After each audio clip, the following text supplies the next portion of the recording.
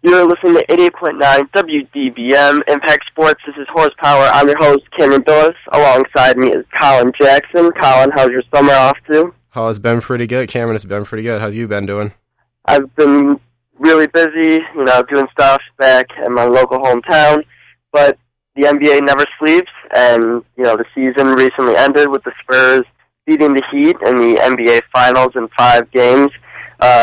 Quite handily. All of their victories came by at least 15 points or more, so that was definitely interesting to watch, considering their series last year in the NBA Finals was a Game 7 thriller that was constantly back and forth.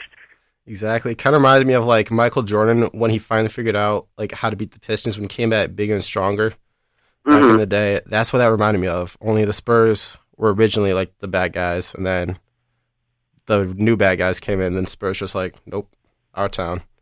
Yeah, that's a really interesting comparison, especially since, I don't know if you watched the Detroit Bad Boys 30 for 30, but a lot of what that documentary talked about was how the Pistons struggled to beat the Celtics, and then finally, after a few years, they overcame that, but by losing to them year after year, they got stronger and stronger, and then that happened with them and the Bulls, where the Bulls couldn't beat the Pistons, as you mentioned, and that became stronger and stronger. The Spurs are one of the most storied franchises in the NBA, especially over the past 15 years. And they always find a way to be elite, and they're always talked about in the NBA Finals. It seems like Tim Duncan was old back when he played the Pistons in the NBA Championship in 2005, and yet he somehow manages to be a force and is arguably the greatest power forward of all time. But we'll get back to the Spurs in the NBA Finals in a little bit. This is the Pistons podcast, so we have to talk about them. Oh, yeah. The NBA draft is coming up on Thursday night, and the Pistons lost their first-round pick to the new Charlotte Hornets. But they still have their second-round pick. They'll be drafting 38th overall. So, it's kind of harder to judge what teams are going to do in the second round of the draft. But I'll throw a couple names out there, and we'll talk about if they're a potential fit. I want to start with Glenn Robinson III, the small forward out of Michigan, who, a lot of people thought, especially after not this past season, but the one before that he played with Trey Burke, that he was an automatic lottery pick. He didn't play as well his sophomore year. It doesn't seem like he's doing too well at the combine and at meetings with teams, and I've seen him fall to the Pistons at 38. Do you think that's a legitimate chance that he could fall that far? And if he does, is he something who you think the Pistons should keep their eye on? See, I do think he could fall that far just because, like you said, his second season wasn't as good. But honestly, if a U of M player is going to go, I say Nick Stauskas probably over him. But like I said, the just the likelihood of him falling to the second round is probably a lot less likely than Glenn Robinson III. But honestly, though, of anyone on that U of M team that really stood out to me, I would say Nick Stauskas. His 3 points got better. He just made it rain. He came to the Breslin, made it rain. Aside from that, also, just Glenn Robinson's game wasn't as good, to be quite honest with you. And I feel like there's better players out there. Just looking at the list of draft prospects, I see some Michigan State players that can even fall that far, like Keith Appling. The other two big draft potentials, probably Gary Harris and Adrian Payne. Those are probably going to go in the first round. But just of everyone out there, I would say there's bigger names on the list that could fall. Well, see, I have to disagree with you a little bit because, for one, Nick Stauskas is going to be a lottery pick. So if the Pistons are going to get him, which I think he is probably the best fit for Stan Van Gundy and maybe the entire draft. But we'll get to that in just a few minutes. If Glenn Robinson III falls down to 38, I think he is a great fit for the Pistons. When Robinson came to Michigan, he was known for his athleticism and ability to, get to the rack and high fly. He has a decent jump shot. What really plagues him is his effort, and sometimes he just seems like he gets away from the game. He's not really in it. But, from an athleticism standpoint, he's one of the most athletic players in the draft, and would seem to be a for-sure lottery pick. If he were to fall down to 38, especially when you don't have to give a second-round pick a guaranteed contract, I think he has the highest upside at that point than anyone else the Pistons could take. Now, I really do like what a lot of the Michigan and Michigan State players offer to the Pistons. Like I said, I really like Stauskas. Stan Van Gundy loves to use the three ball. Stauskas is one of the top three-point shooters in the draft, if not the best one. Gary Harris can do it on both ends of the court. Good shooter, great defender. And Adrian Payne could really stretch out the floor for the Pistons at that stretch power forward spot. The only problem with those three is that the Pistons would have to trade up to get him. Now, do they have the assets to do that? I'm not sure. One of their bigger trade pieces is Greg Monroe, but they can't really deal him yet because he's a free agent and, things have to be worked out with that. But can Josh Smith get them a first-round pick? I'm not sure. Can Brandon Jennings? Not sure. I would tend to doubt it on both of those. But, the Pistons could look to take the angle of, the Houston Rockets are trying to create cap space to sign someone like Carmelo Anthony or LeBron James. Could they take on Jeremy Lin's contract from Houston and get a first-round pick with it in the late first round, and maybe someone like Adrian Payne or even Mitch McGary could fall to the Pistons in the late first round. I think that would be a great fit. See, I'm wary of adding another big man to the Pistons roster, just because we've seen how the three big man offense didn't really play out, and the defense kind of struggled as well. Obviously, this would probably be implying that, like you said, the Pistons wouldn't include Josh Smith or Glenn, can't remember his name right now, Great Monroe, into their team next year. But at the same time, I just feel like they should go for something more like a guard, honestly. Like, I feel like a Nick Stauskas or Gary Harris, if they trade up, I feel like they would be a better pick. Or if they do go to the second round, I feel like even Keith Appling, maybe. Well, I mean, the Pistons, I think you and I would both agree on this. What they need more than anything is a three-point shooter.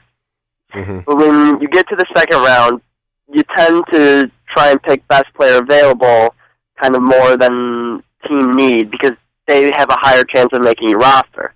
Now, what the Pistons could do, and the Spurs do this better than any other team in the league, is draft a European player who's really good at three-point shooting but doesn't have some of the other skills to make it in the NBA quite yet. They could stash him overseas, have him spend a few seasons there, and bring him in a couple of years. What are your thoughts on drafting a European player? I feel like that's a good benefit. That's a good bonus. But my only concern about drafting European players is just it's a different game. It's a little less, I'm not going to say it's less athletic. I'm just saying it's more rudimentary based. That's where the three-point shooting comes in. It's not as physical. And that's where you get big men that are kind of soft. Like, I don't want to call out Pau Gasol right now, but that's something we've seen in recent years. Just his game hasn't been as physical as it could be. And I feel like that's something the Pistons need, though, a physical game. Yeah, that's an interesting point. And, now with the Pistons having their own D-League team, you could consider taking a European player and putting them on your D-League team.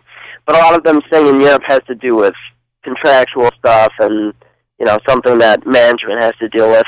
Another player who I saw on NBA.com's latest mock draft having the Pistons take was Jordan Clarkson, point guard from Missouri.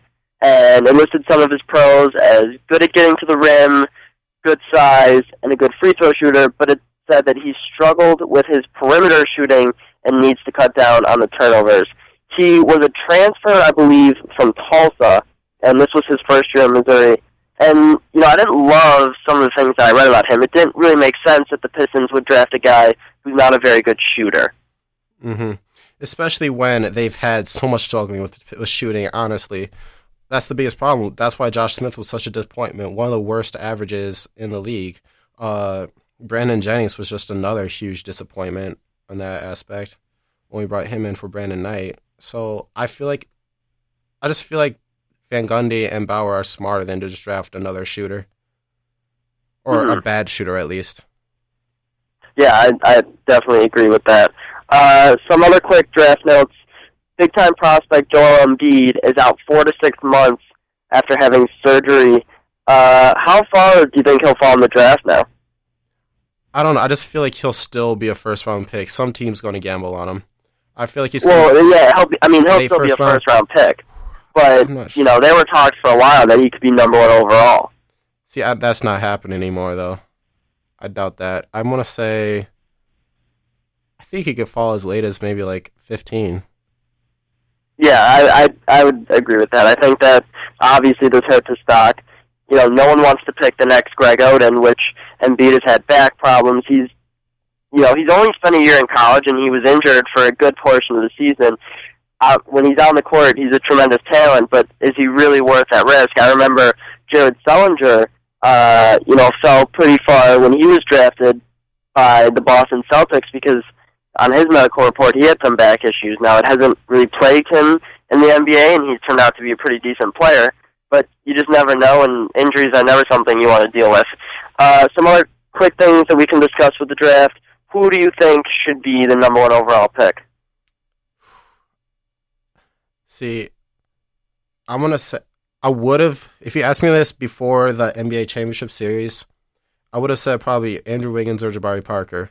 But after seeing Mills play in that championship series, I have a newfound faith in Australian basketball. And I'm going to say Dante Exum. Okay, that's definitely it. I like Exum a lot. One's a stretch, but I think he could turn out to be an interesting player. But for those who don't know, Patty Mills for the San Antonio Spurs, who had a tremendous series, was definitely a big factor in them winning the championship this year, who wasn't much of a factor last year, is from Australia, tremendous shooter, and Dante Exum is from Australia as well. I think the safest bet for the Cavaliers would be to take Jabari Parker. Everyone keeps saying that he's the most pro-ready. Wiggins probably has the highest upside, but Cleveland took Anthony Bennett last year, and he was considered one of the biggest busts in NBA draft history. So I think that they'll try and be a little bit more cautious and take someone a little bit safer. So I think that Parker ends up going number 1. And finally, with the draft, what's your bold prediction for draft night? My bold prediction, I'm going to go ahead and say... It can be a trade. It can be, someone going higher than they should be, someone dropping further than they should. You know what my bold prediction is? Cleveland trades away their first-round pick. Okay. I don't know who they're going to trade for, but that's my bold prediction. Obviously, drafting number 1 hasn't boded well for them lately. I feel like they're going to go for a proven player versus a wild card. Not even a wild card, but just a young talent like Andrew Wiggins or Jabari Parker. Just a one and done. So that's my prediction. All right, I like that. I'm going to go out. The big part of me wants to say Kevin Love's going to get traded. He's been really hot in the trade rumor market. I'm going to say, though, that my bold, I think that it's a bold prediction, is that, where do I want to go? I got a lot of stuff on my mind here. We'll go, Adrian Payne will be a lottery pick. See, I think that's a very high possibility. Right now, the list I'm looking at, he's slated for actually 12, just behind Gary Harris. Okay, so I think that's a little bit high for him for a calculated pick, but I think that's a very good possibility, though. Okay, so should I make a different bold prediction then? Oh no, I will let you keep that one. I'll permit it this time. Okay, sounds good. All right, moving on past the draft. Let's recap what was an interesting season in the NBA. We briefly talked about the NBA Finals, but what were some of the things that surprised you during this season? Probably the biggest surprise, I know this isn't unique or anything, but just not much. I almost said Shaka Smart. I don't know why. Mo Chase getting fired halfway through the season. That was probably the biggest surprise to me, especially without a new coach in mind. And probably the biggest, just going along with people getting let go in Detroit, the Joe Dumars not having his contract renewed. That was probably the most predicted thing, I'd say. But I actually did think at the beginning of the season that the Pistons would be in the playoffs in the 8th seed. I thought that was a possibility. No, I think most people thought that was a possibility. I remember writing pieces for MSU or Impact89FM.org/sports, and saying the Pistons are expecting to make the playoffs. It's playoffs or bust, and they busted, and their coach and GM were fired because of it. I think the most surprising part of this season was the Toronto Raptors, who haven't been in playoff contention at all the last several years. They traded Rudy Gay relatively early in the season, and after they did that, they were one of the best teams in the league. They ended up being the 3 seed in the Eastern Conference. They didn't do as well in the playoffs as they thought that they were going to, but they had a tough matchup against the hot Brooklyn Nets, who finally turned it around under Jason Kidd. But, to be the 3 seed in the East, if you ask most people, I don't think anyone would have guessed Toronto unless you really, really follow the game of basketball. So especially who they have. Honestly, yeah, exactly. If you just think about them, who they have, I think Tyler Hansbrough, and honestly, the last time he had a huge impact was college. Mm-hmm. Kyle Lowry, DeMar DeRozan had good years for them, but definitely no marquee names on the Toronto Raptors, so I think that was definitely the biggest surprise of the NBA season. What were some of the bright spots for you? The bright spots, seeing Andre Drummond play defense and just block people, the way he would fight on defense sometimes, that was a bright spot, because that just kind of showed me Detroit has a chance of going back to Dennis Rodman style. Just fight for the rebounds, for the blocks. Other bright spots, I enjoyed seeing Indiana play well. I was actually really disappointed by their collapse in the playoffs from time to time. Just show how castle made of sand will crumble into the sea, I guess. But just other bright spots. I know it's a little bit biased of me, but I just feel like Miami's had enough. So seeing Tim Duncan and the Spurs come back and just do what they did, that was a huge bright spot for me. That made me really happy. Yeah, that was definitely going to be one of my bright spots to finally see the Miami Heat's reign of terror somewhat come to an end. But yeah, Drummond, watching him, it gives you at least a little bit of faith in the Pistons' future. Another bright spot for me was seeing, the NBA community come together after the whole Donald Sterling incident early in the playoffs. It really showed that there's more to life than just basketball, and that, people can move past something that obviously was not the appropriate thing to say, and show that they're stronger willed than others. So that was definitely one of the bright spots for me. I'm really happy that they actually took action, because honestly, when this first broke, I just kind of thought, okay, me at Firestorm, and then they'll give him a slap on the wrist and blah blah blah. But no, that's not what happened. They actually followed through, and that's just surprising to me and gives me faith. Yeah, so there's definitely some things that the NBA can look forward to in the future.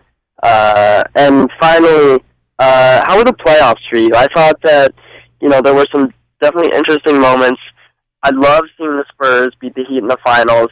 They played some of the best basketball I've seen in a long time.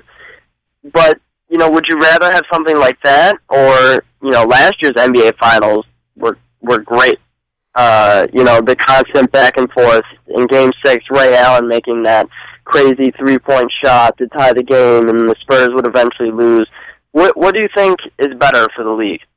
See, for the league total, I think the 7-game series is better for the league. More games, more money, more publicity, or more publicity, more money. That's what it's about in the end of the day. It's a business. But something I personally like watching, though, is I think if it's going to be a battle of titans, I just want it to be a whooping.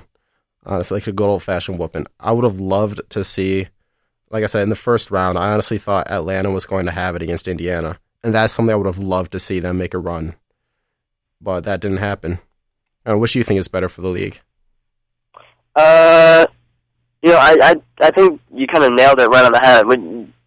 The NBA wants longer series because it's more money, more ticket revenues, all that jazz. But, the blowouts are exciting. I think, especially when you have someone like the Heat, and people love to hate LeBron James.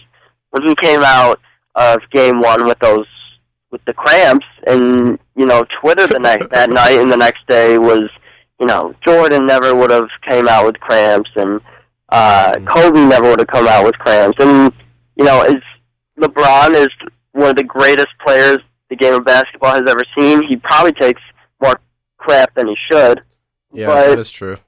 You know, people love seeing the Heat struggle, except for people in Miami and, of course, the bandwagon fans. But, you know, I think people loved watching the Spurs just wallop on the Heat. So I think both of them have their benefits.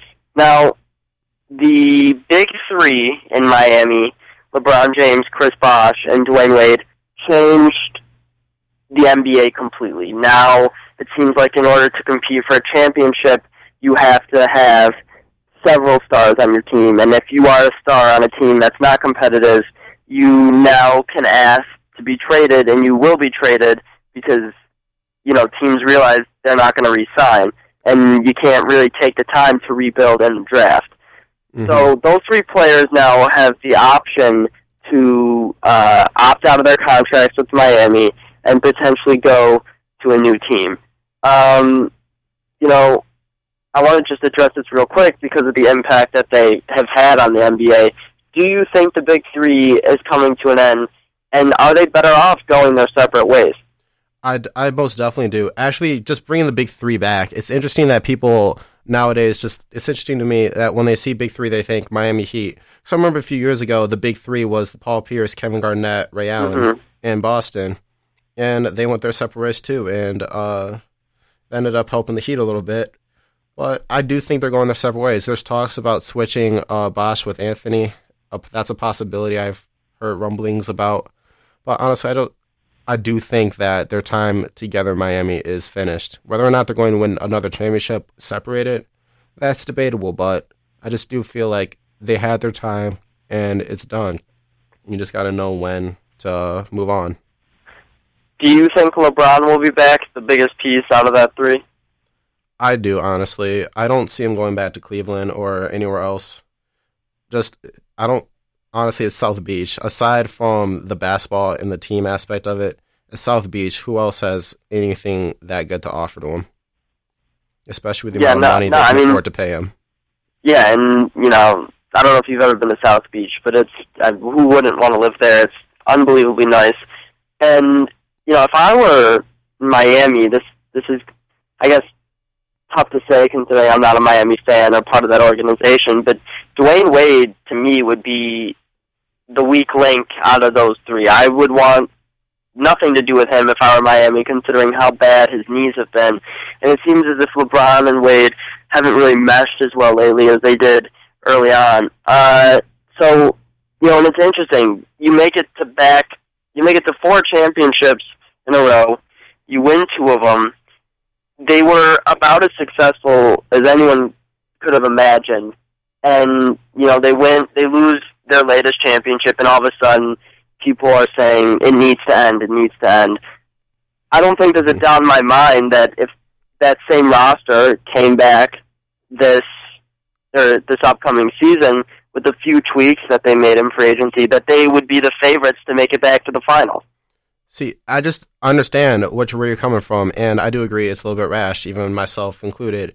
But at the same time, I just don't see them as the same type of team players that would be patient enough to stick around and think, oh, we'll do it again. I kind of feel like there's that sense of win now or that sense of desperation. Whereas in San Antonio, yeah, they were a basketball dynasty, but then they didn't win for a few years straight. They're still together, playing hard, and they eventually came back and got that extra ring. And I don't see Miami as having that same patience to stick around for the longest time to fight through the next few years, then come back and redeem themselves. Well, I think part of that falls on the pressure that the media puts on them. I mean, LeBron James is the best player in the NBA right now. He will always give whatever team he is on a chance to make it far in the NBA playoffs. You could put him the worst team in the NBA right now, and their odds to win a championship increase drastically.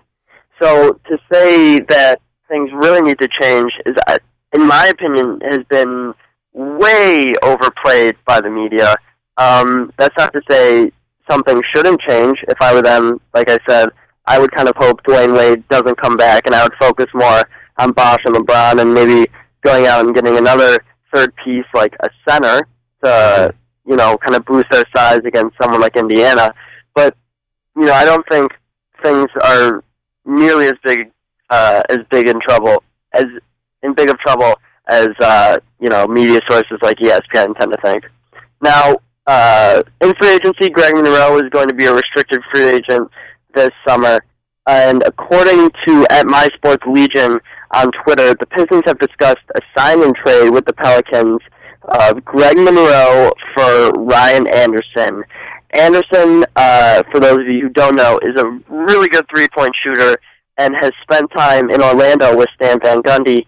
He has had some injury problems in the past, but the past 3 seasons, he's really emerged as one of the best power forward, kind of stretch power forwards in the league, and he's averaged more than 16 points per game in those 3 seasons, where he shot over 40% from beyond the arc. Do you think that's fair value for Monroe? Is that something you think the Pistons should be interested in, or should the Pistons just match whatever offer Monroe gets? See, I don't. If Monroe gets the big enough offer, I really do think they should just take Ryan Anderson. Because if you look at Van Gundy's moves since he's been in Detroit, most of what he's done has been surrounding himself with like-minded thinkers or people he worked with in Orlando. Most of the assistant coaches he recently hired worked with him in Orlando, and I do think he likes that familiarity. He likes to be comfortable. That's why he mentioned. That's why he liked Jeff Bower, because he feels like his story is similar to his own, working his way up in the basketball world, and he values that. So I feel like Ryan Anderson, if they got along in Orlando, Van Gundy kind of wants him in Detroit just a little bit. Well, I think from a talent level, Monroe has shown more throughout his career. So you could argue that, only getting Anderson for him could be a little bit low in value, but, Anderson's contract will be more team-friendly than a max deal that Monroe is probably going to get. To say that you would just let Monroe walk to a team that signs him, I think, is a bit foolish, because he definitely has more value to this team than just giving him away for nothing. So, if you think a max deal is too much for him, and Anderson is a better fit for Van Gundy's system, but, kind of tangenting off that, Van Gundy has pointed out that Josh Smith, Monroe, and Drummond can't work together on the court at the same time. So he's going to be smart enough to realize that 2 of the 3 can be out there, but one of them needs to be on the bench. So I think, Van Gundy could find a way to make those 3 work, but I think he would have an easier time with Anderson than Monroe. Exactly. And Anderson's his shooting percentage is getting up there, or it's not perfect, but his field goal percentage last year was .438, as opposed to the 4.23 the season before. And he's only had 1 season with a better shooting percentage. He's coming off his highest 3-point percentage shooting season. So I feel like his career is on its way up. Greg Monroe is on his career up too, but I feel like, since, like you said, only 2 of the 3 men can be on the floor at the same time, and I feel like Ryan Anderson's a lot more benchable than Josh Smith is, just because of Josh Smith. Like, I'm an all-star mentality a little bit. Yeah, that's a very good point. And, kind of talking more about just Monroe in particular, in February a report came out, according to David Aldridge, that the Pistons would match any offer Monroe got, whether that was a max contract or not.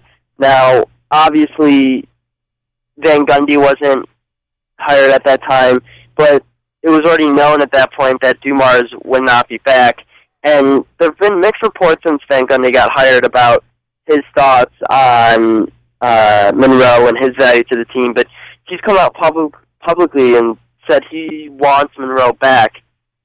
Do you think he's being truthful? Is a max deal smart for someone like Greg Monroe? See, Van Gundy, I truly do believe Van Gundy wants Monroe back, though, just because if you follow the press conferences, he's been hinting at basing the team around a Monroe-Drummond combo. But at the same time, Van Gundy has that mentality that no one's holding on this team. Everyone's expendable. I'm here to win, not just save the prettiest star. So if Monroe, I understand Dumars never gave out a max contract, and so maybe this is going along with the whole, Joe Dumars is gone, we can pay people more money now. But at the same time, I feel like there's better offers we could do. or there's better people. There's people more deserving of a max contract than Greg Monroe. You also got to think about the future too, and what's coming up. Yeah, and let's assume that the Pistons do bring back Monroe on a max deal. They, if that happens, they are expected to have $13 million left to spend in free agency. What should they use that money on? I honestly, such a toss-up right now with all the available free agents. I feel like they should spend... Not even necessarily a player, but, kind of like three-point shooting, I think, is something they should throw a couple million at. You need, someone, I think, starting at the 3 rather than Kyle Singler, or starting at the 2 rather than Kyle Singler, who spent time at both positions this year. I feel like they need someone to complement Brandon Jennings a little bit more. Or even if they could take that $13 million and as well shop Brandon Jennings for something better. I feel like maybe. Two names to keep in mind that I'll throw out there really quick. One will be Anthony Morrow, who is planning on opting out of his contract with the New Orleans Pelicans.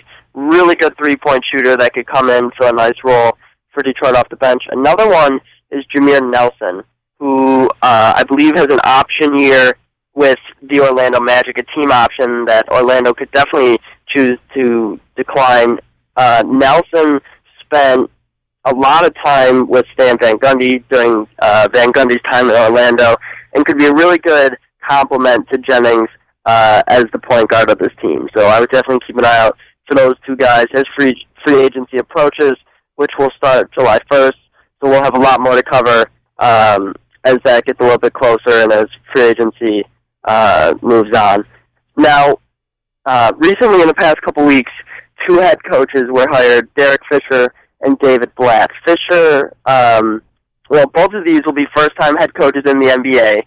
Fisher will be a first-time head coach at all. He's never had coaching experience. Blatt has had head coaching experience overseas, in particular with Maccabi Tel Aviv. How do you think these two moves will pan out? Which one will be better? I think Derek Fisher will be better just because he has the experience, he has the rings, and I feel like that's definitely something that's going to help out in the head coaching world. Well, I mean, he has experience as a player, but we saw what Jason Kidd did. He really struggled out of the gate. Now, part of that could have been because he had so many strong personalities on his team, like Kevin Garnett and Paul Pierce. And I'm not downplaying Fisher's, ability as a coach. I think he has the chance to be a great coach. But Blatt has had a lot more head coaching experience. He's had a lot of head coaching success. I think the main question with him is, will his coaching style translate to the NBA? But he did win a bronze medal in the latest Olympics, so I think he knows what it takes to coach against NBA talent. Fisher's more of a wild card, and he was hired by the Knicks and by Phil Jackson. He was not the Knicks' original target. Steve Kerr was. I found it really interesting throughout the Knicks head coaching process about some of the names that they were targeting. They were looking at a lot of players with no head coaching experience to coach a team that's under a lot of media pressure. And it seemed like Phil Jackson, struggled to kind of get the big names and didn't really get the guy that he wanted. I thought that was very interesting. Mm-hmm. I think part of that's just because there's been tension between Phil Jackson and the organization, and also when you're working for a coach that has Phil Jackson's resume, I feel like that's going to actually maybe even intimidate a bunch of big names like Steve Kerr, you said earlier. So I feel like Derek Fisher, I almost said Melo for a second. I feel like Derek Fisher, while he may have a harder time controlling the personalities on play on his team like Jason Kidd did in Brooklyn, I feel like with Phil Jackson behind him, I feel like he's just going to have at least somewhat of a successful season. And, with Phil Jackson coming up, I'll ask you this. Neither him nor Stan Van Gundy had experience in the front office up until this season. Jackson reportedly helped out a little bit with the Pistons' head coaching search last year. A lot of fans thought he could have been a candidate before he was hired with the Knicks to replace Joe Dumars. Now that it's all said and done, the Pistons have their guy, the Knicks have their guy. Are you happy with the Pistons' choice to get Stan Van Gundy? And, who do you think's ultimately more successful? Oh, I would say Phil Jackson in the end. Maybe not this season particularly because Phil Jackson has a lot to do in New York before obviously that team's championship ready, but just because of the personalities at play. But as far as long-term success, I still got to say Phil Jackson, but because he's been tried and true. Meanwhile, Stan Van's had trouble he's had trouble in the past with competing with players in his organization and with the city itself. And I feel like a city like Detroit, while it can be harsh playing here just because we've been losing for so long, I feel like at the same time, the fans are going to appreciate someone with Van Gundy's experience and not going to question him as much as they would in a different city. So I feel like you would take the combination of Jackson and Fisher over Van Gundy. For the long term, yes, I'll be honest. But I feel like at the same time, this season particularly, I feel like Van Gundy is the man he's in the right spot for Detroit. And I feel like Detroit's going to have more success than the Knicks. I really have liked the things that I've heard out of Van Gundy, and albeit it's been a press conference and I haven't heard a lot out of Phil Jackson, but I briefly watched Derek Fisher's press conference as introducing him as the head coach, and Jackson was present. And it almost seems, like Jackson is kind of out of it. It's almost as if he's not, fully attentive. Now, obviously, I'm unaware of the situation to its fullest extent, but Van Gundy's been really descriptive in what he wants to do. He seems like, according to Gorez and, his whole interview process, he has a plan.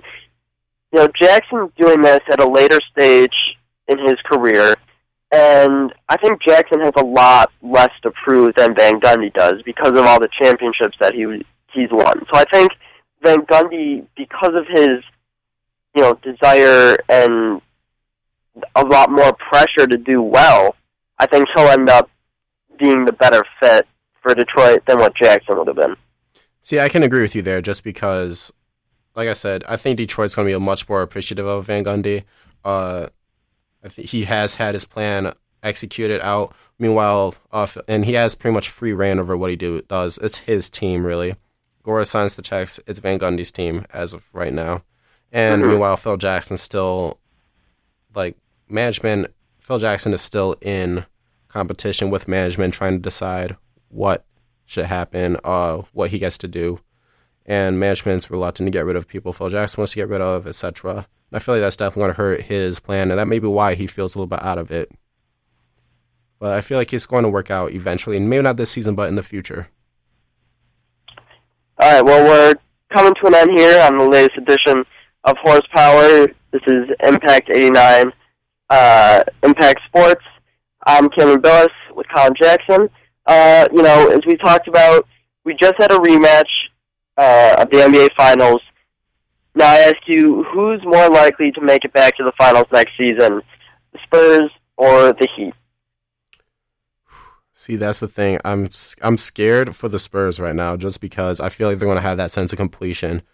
Like the fact that, we came back, we did it, yay. And that's that sense of fulfillment. And I think that's dangerous when it comes back to getting back to the playoffs because you're not as hungry.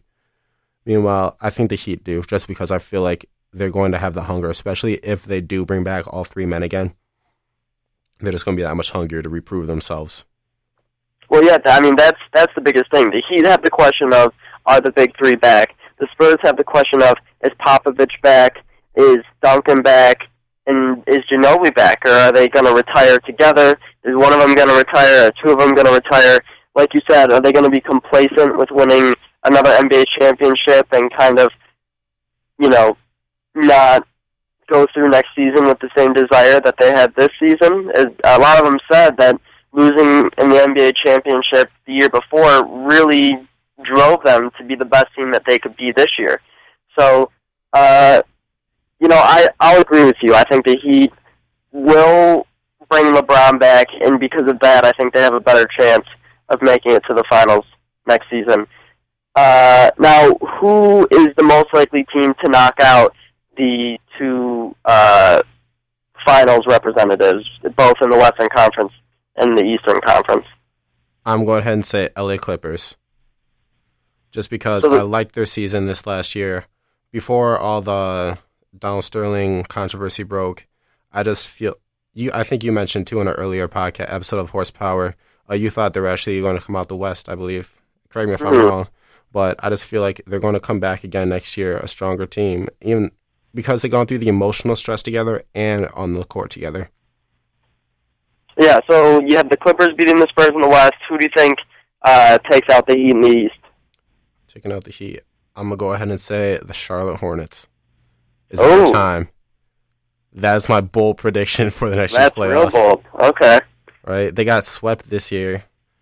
They never won a playoff series as the Bobcats.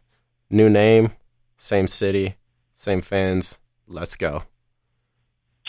All right, well, for me, I think you nailed it on the head in the Western Conference. I think the Clippers bringing CP3 back and getting Griffin more time together, I think that is definitely a good chance of beating the Spurs. They definitely have a shot. I would definitely keep an eye on where Kevin Love goes because I think without a doubt he's going to get traded. It's just a question of where. There have been talks about him going to the Golden State Warriors, and him and Steph Curry together would just be scary. Mm-hmm. So I'll stick with the Clippers taking down the Spurs in the West if any team's going to do it. And in the East, I think it's got to be the Pacers, doesn't it? There doesn't really seem to be a team that has the talent level of nearly where the Heat or the Pacers are at. If any team would surprise me, like you said, that just comes out of nowhere and does something crazy, this might sound just completely shocking, but I would say the Pistons. Mm-hmm. I really like Drummond. The Pistons have size. They have the size that could definitely take Miami down. Obviously, they need some work to do. I'm by no means saying at the moment they'd beat the Heat in a 7-game series, but if I'm going out on a limb and picking some crazy team to beat the Heat in a 7-game series by pure luck, 1 versus 8 next year, I'd go with the Pistons. And finally, we'll end the podcast with going over some of the hottest rumors around the league. It's the off-season. That's what the off-season's all about. Mm-hmm. As I just mentioned, Kevin Love's on the block. I'll ask you... I'll mention the rumor that he's been involved in lately, and you'll tell me if you're a believer or non-believer. So, Kevin Love to the Warriors in the 3-way trade with the T-Wolves and the Lakers, and the Warriors with Klay Thompson headed to the Lakers. Are you a believer or a non-believer? I'm going to go ahead and say non-believer. I feel like it's going to take a lot more than that just for the Lakers to get back together, to get it back to where they were at least. So I'm going to say no. All right. The Rockets are putting together a plan to get LeBron James. Are you a believer or a non-believer? You know what? I'm going to say believer. The Rockets are looking for some personnel changes. They're looking to get rid of Jeremy Lin or shop him around. LeBron is definitely, I could see him as a target for the Rockets. Whether or not he'll go there or not, that's another issue, but I definitely see him as a target. Could you see him, Harden, and Howard working well together? Because, both LeBron and Harden love having the ball in their hand as they go up the court. See, that's the other thing. Like, I feel like it's going to be something they're going to have to learn to do. Maybe a slow start at the beginning of the season, but I feel like LeBron, as you say, he's the best player in the NBA right now. And being part of the best player means being the best teammate. And I know LeBron should have the ball over Harden any day. But if that's what it takes to make his teammates look good and win a game, I feel like LeBron will pass the ball. All right, we got 2 more here. Miami could try to get Melo to join the Big 3. Are you a believer or non-believer? Complete non-believer. Melo is poison in the locker room, and Miami does not need that right now. Melo, honestly, he's a great player, but I feel like he's a little too selfish for Miami, and you can't have the Big 4. That's too many big personalities in Miami. I feel like they have the support staff they need in place, and I feel like it's just a failure to execute 100% of the time. Yeah, I'd agree with you 100%. First of all, if the big three come back and you add Melo, who shoots the ball? You only are going to have 3 players scoring points with Bosch getting rebounds to tip in. And also, if you're going to spend money to get another superstar, why don't you spend the money to get a center and get some size to compete with the Pacers? They don't need another stretch 4. That's right. We saw how the Greg Oden experiment turned out. Yeah, so it just doesn't make sense to me. And finally, the Lakers trade Steve Nash and the number 7 overall pick to the Philadelphia 76ers in exchange for Michael Carter-Williams and Thaddeus Young. Are you a believer or a non-believer? I think that's something the Lakers would do, but I just don't think it's smart, honestly. The Lakers need more youth on their team. Steve Nash is getting up there in age, but at the same time, the Lakers need someone with the experience that Steve Nash has. So I feel like they shouldn't get rid of him just yet. I feel like they should keep him even if he's just right on the bench. All right, well, this is Horsepower. I'm your host, Cameron Billis, with Colin Jackson. You're listening to Impact Sports. For all the latest MSU sports news and Detroit sports news, make sure to check out our website at impact89fm.org/sports. The draft's coming up. All your Pistons info will be there. This has been the Horsepower for Cameron Billis and Colin Jackson. Thanks for listening. Thank you.